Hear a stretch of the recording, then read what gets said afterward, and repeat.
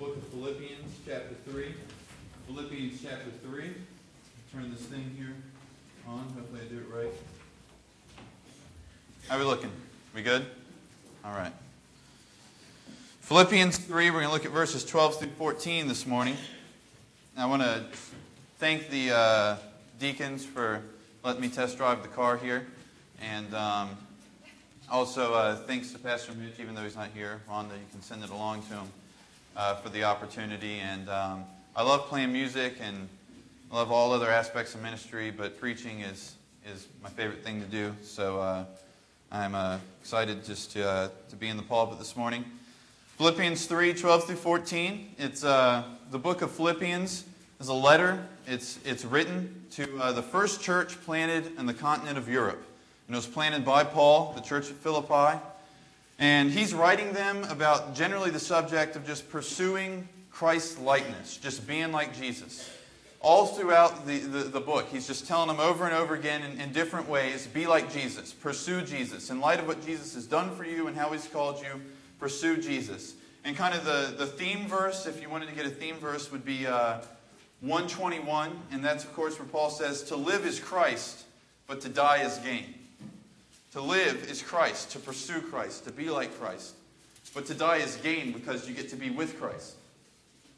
And as I was preparing this, I was thinking about a lot of my heroes in my life. I've got a few. My dad's one. He's here this morning.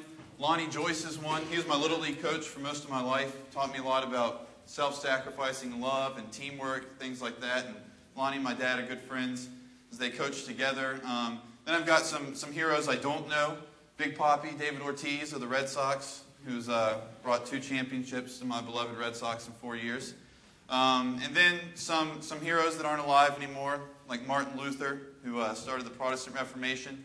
But I got another one, and he was an 18th century Anglican preacher. He headed up the first successful evangelical movement in England, the first one. He saw multitudes of people get saved by God under his ministry. He did major work to fight against slavery when it wasn't popular to do so. To have prisoners in the jails in England treated humanely when it wasn't popular to do so. He was a tireless worker for God, and he knew a lot about pressing on.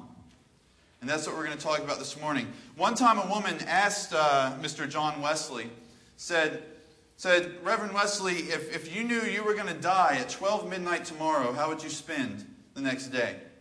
And in typical Wesley fashion, he said, why, madam, just as I intend to spend it now. I'd preach this evening at Gloucester and again at 5 tomorrow morning. Then I would ride to Tewkesbury. I would preach in the afternoon, meet with the societies in the evening. Then I would go Rin Martin's house, who expects to entertain me. I'd talk and pray with the family as usual, retire to my room at 10 o'clock, commend myself to my heavenly Father, lie down to rest, and wake up in glory. See, John Wesley didn't have to change anything about his daily routine if he knew that he was going to die, because his routine was to pursue Christ. That was the status quo. That was the norm for John Wesley. He knew that his routine was to try and lay a hold of the God that had already laid a hold of him. That was just how he lived. And that's what we're going to talk about this morning. So let's look in verse 12 together. As we talk about pressing on towards the goal. And read what Paul says in verse 12. He says, not that I have already attained or am already perfected, but I press on, that I may lay hold of that for which Christ Jesus has also laid hold of me. The first thing Paul says is, not have I already attained or am I already perfected. So he's kind of confessing to his readers that he isn't done yet. He doesn't have it yet. He's not where he wants to be. It's a statement of humility from Paul. So that's where we're going to start this morning. My first point to you this morning, and the youth know I like to give points, is be dissatisfied. When we talk about pressing on, it starts with being dissatisfied. Paul was dissatisfied. And what I mean by that is, look at the rest of verse 12. He says, but I press on. He's not perfected, but he presses on, that he may lay hold of that for which Christ Jesus has also laid hold of him. And when he says press on, the word in the Greek there gives us a picture of like a sprinter running. You know, using every muscle you have, intentionally and in an energetic fashion, deliberately using everything that's in you to press forward, to run, to give it all you got. You see the finish line, and you're excelling. And that's what Paul's talking about here. And he's talking about pressing on with a purpose. He's not just running for the sake of it. I see people who do that. I still don't get it, to be honest with you. I'm not one of those runners. Like, I wake up in the morning, I'm driving, I'm all cold, trying to get to school, and I see people coming by in like spandex shorts, you know? And that makes no sense to me. They're just running. So they're probably more healthy than me, but nonetheless. Paul's got a purpose in his pressing on. And his purpose is to lay hold of the Christ Jesus that has already laid hold of him. He's saying, I'm going to press on because Christ has chosen me, and he has chosen me to be conformed to his image. He has chosen me to be changed and to be transformed to be like his Son, to give him glory in this world and in the next. And in light of that calling, in light of that privilege, I'm going after him with everything I have. I'm chasing him. See, God has called us, whether we like it or not, for more than coming to church and just getting our little piece of religion and going home. That's not why Christ died. That's not the calling of God. He's called us for more than just playing Christian. I tell the youth, we know how to be professional Christians sometimes. We know when to stand up. We know when to sit down. We know when to sing the right verse or the right song. Some of us, we even know when to cry at the right time. Like, we got it down. Somebody walking by us in the hall, they tell us something's wrong. I'll pray for you. And a lot of times we got really no intention of doing it, but it's just one of those things you kind of say at church, you know? And that's not everybody, but sometimes you can kind of get into that rut of just being the professional Christian. If there was a Christian league and you were a free agent, every team would want to sign you because you're just so good at it. He's called us for more than that. He's called us to receive his salvation, to become more like him, to be his representative and his ambassador on this earth, and to draw closer to his holy heart every single day through prayer and through Bible study and through our fellowship with other believers. And if we are satisfied with where we are at in all of that, in our Christian walk, we are expressing one of two attitudes to God, both of which are completely unacceptable for a believer to have. The first attitude is we're saying to God, I'm perfect. Now, you got Paul, author of half of the New Testament, planting the first church in Europe, planting churches all over the Middle East, all over Asia. This guy had it going. First apostle to the Gentiles, and as a person that's not Jewish, I'm glad God called him to that. He says he doesn't have it yet. So how can we wake up in the morning and say, looking pretty good here. I think I've got it. I've been trying at this thing, and I'm looking, and I think I'm finally conformed to the image of Christ 100%. It's just a ridiculous statement. And I don't think many of us would claim that. The second attitude that we are expressing to God, the first one is, I'm perfect. The second one is, I don't care. And that one seems to be a lot more common in the church today, which is just as dangerous. Because if we're saying we don't care, you're talking about the God who can be quite scary sometimes. You're talking about the God who can see everything that's going to happen in all of our lives. He can see it like in little frames. He can see everything and how it all connects. And I always tell the teenagers, I said, he tells the ocean when to stop. He knows how many grains of sand there are on the beaches, how many hairs are on your head, and none of it even makes him tired. Doesn't even get a headache. He doesn't flinch. He's just doing his thing. That's how he rolls, as I would say to them. That's just Jesus being Jesus. And not only that, he looked at us and he decided that so he would get glory, he was going to come rescue us and redeem us, so we would turn around and worship him and he would get glory. He's got this big purpose, and he lets us be a part of it, and we look to him and we say, I don't care. So it's just an unacceptable attitude for a believer. Verse 13. First, we have to be dissatisfied, and then I like this one. He says, Brethren, I do not count myself to have apprehended. Once again, Paul's saying, I don't have it yet. But one thing I do. He said, I've gotten one thing. If the old preacher could be here this morning, Paul would say, look, I've at least figured one thing out in all of this. And he says it's forgetting those things which are behind, reaching forward to those things which are ahead. Second point is be forgetful. Some of you like this one. I've heard that as you get older, you tend to be forgetful, and I believe it, because I'll be on the phone with my mom. She can attest to this. I'll be like, hold on, I got to go in the other room and get something. And I'll walk in that room, and I completely forget why I came in that room. I have no idea why I'm there. I have no purpose for being there. My mind is blown. And I'm only 23, so I'm scared what's going to happen when I'm 46. I'm just not going to be able to remember anything. But Paul in this moment is telling us that forgetfulness is a good thing. That may sound strange, but let me explain. He says, but one thing I do. See, what he had done is he had boiled sanctification down to one thing. And before we can talk about what that one thing is, we've got to make sure we know what sanctification is. Amen? All right. See, we are justified before the throne of God.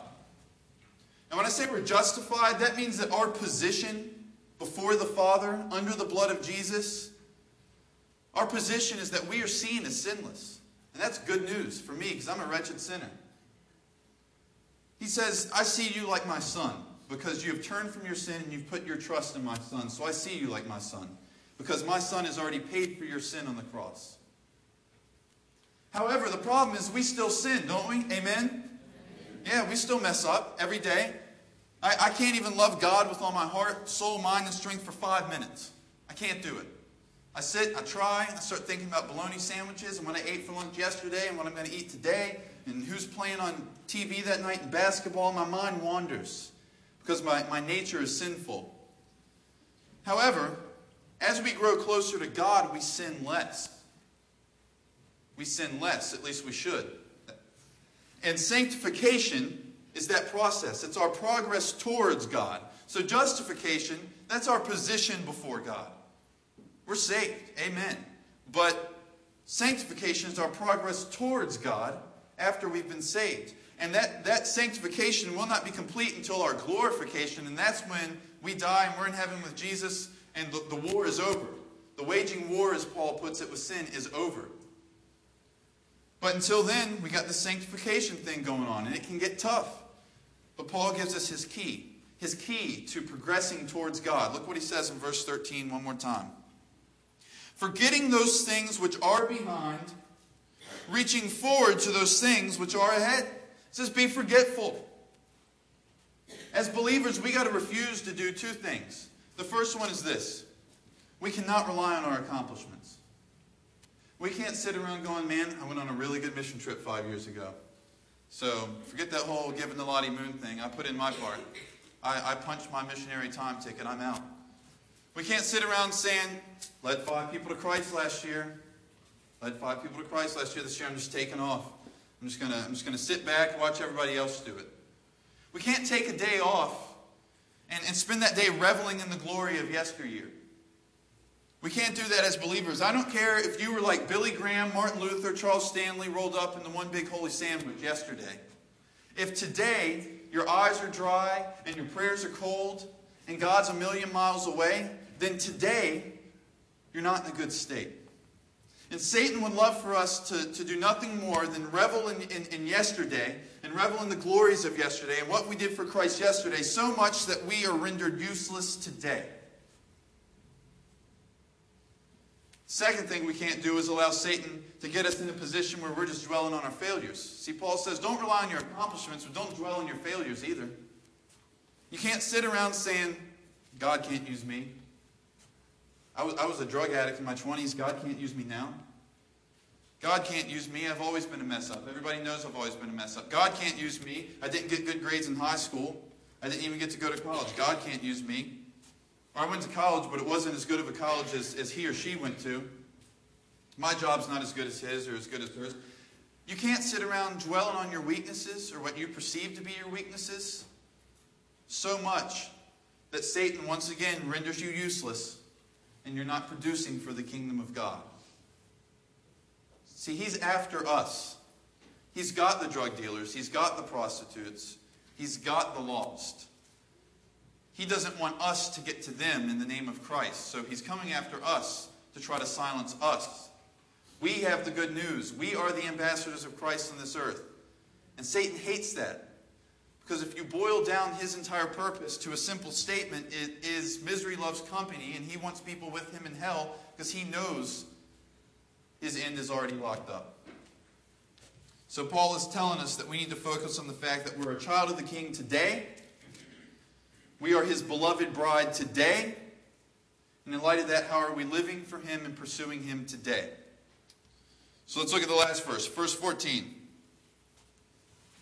I think I just said first instead of verse. All right. Verse 14. I press toward the goal for the prize of the upward call of God in Christ Jesus. We've got be dissatisfied, be forgetful. And our third point is be diligent. Notice something here.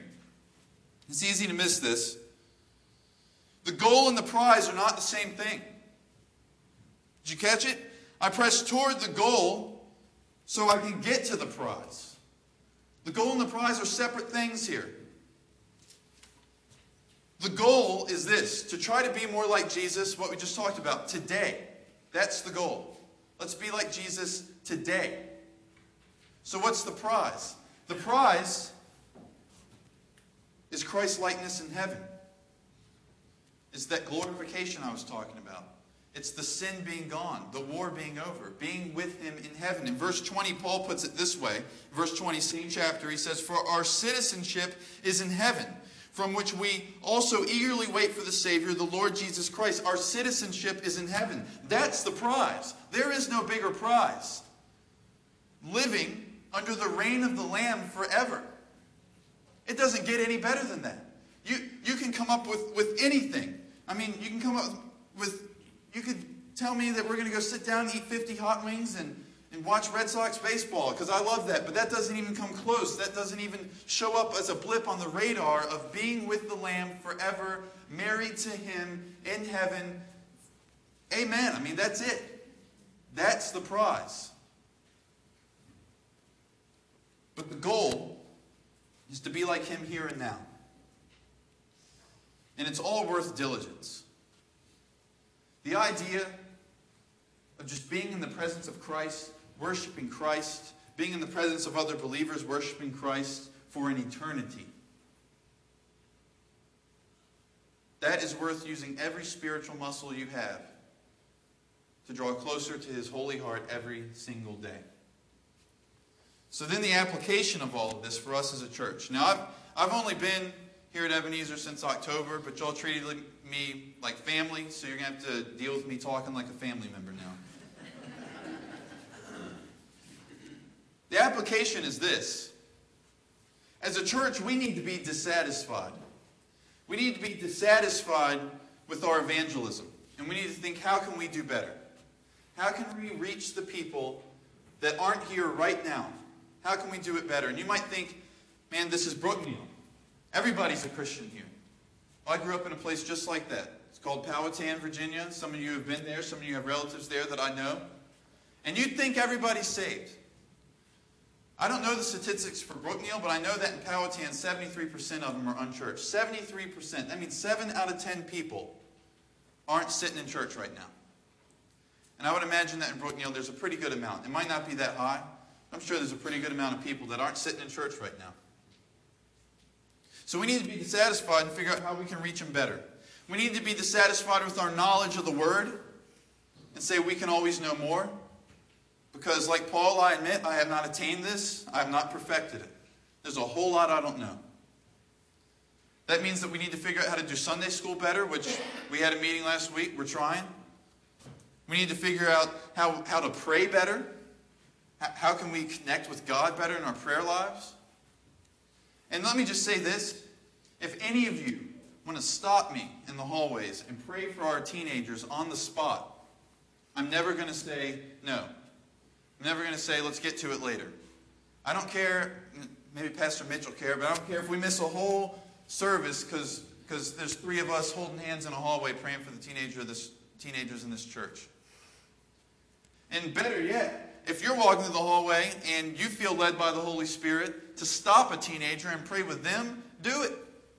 And if they are uncomfortable with it, they'll get over it. I know them. They heal fast. Trust me. Just go for it. We got to be forgetful. I'm sure there's been a lot of successes here at this church, and we don't want to forget them in ways that we don't praise God for what's happened or we don't learn lessons from what's happened. We got to be forgetful to the extent that if there's scars, then we don't let Satan use those scars to try to bring us down.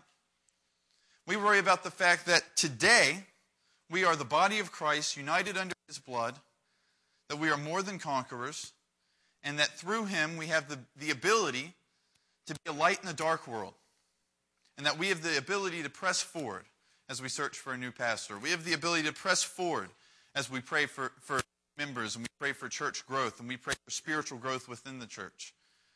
And then finally, we got to be diligent. And our diligence, we've got to be tenacious. We've got to just say, you know what? We refuse, as Ebenezer Baptist Church, to stop until every unchurched person from here to Brookneal, black, white, yellow, blue, who cares, knows the gospel, knows how to get saved, and knows there's a church on Ebenezer Road that loves them like Jesus, and knows that they can come be a part. But they also know that if they want to come be a part, they're going to be a part of a church that's on the move. They're not going to be a part of something that's stagnant. And they're not going to be a part of a group of people that's just kind of playing around, because we are serious. We are serious about pursuing Christ and pressing forward. Just like Paul was serious for the people at Philippi. Because anything less than that is not progress. And Christ deserves our progress. Let's pray. Lord, I just thank you this morning for your word and how it doesn't have an error, Lord. It's without fail, Lord, and how you don't even have the ability to fail. And we just ask this morning that as a church, you would give us the courage to put our trust in you and to pursue you and to progress towards you. And we give that to you in Jesus' name. Amen. Now, if you don't know Christ, we invite you this morning to come down here and to give your life away to him, to turn away from your sin and to put your trust in what his son did for you on the cross. And we invite you to come do that. Maybe you're just not doing very well with this whole progress thing and you just need to come pray, and invite you to do that as well. Or maybe the next step in the progress for you is to get baptized and join up with this community. And we invite you to do that. I'm going to ask that Rhonda would come. There she is. That Rhonda would come, and we will stand as we have our invitation song.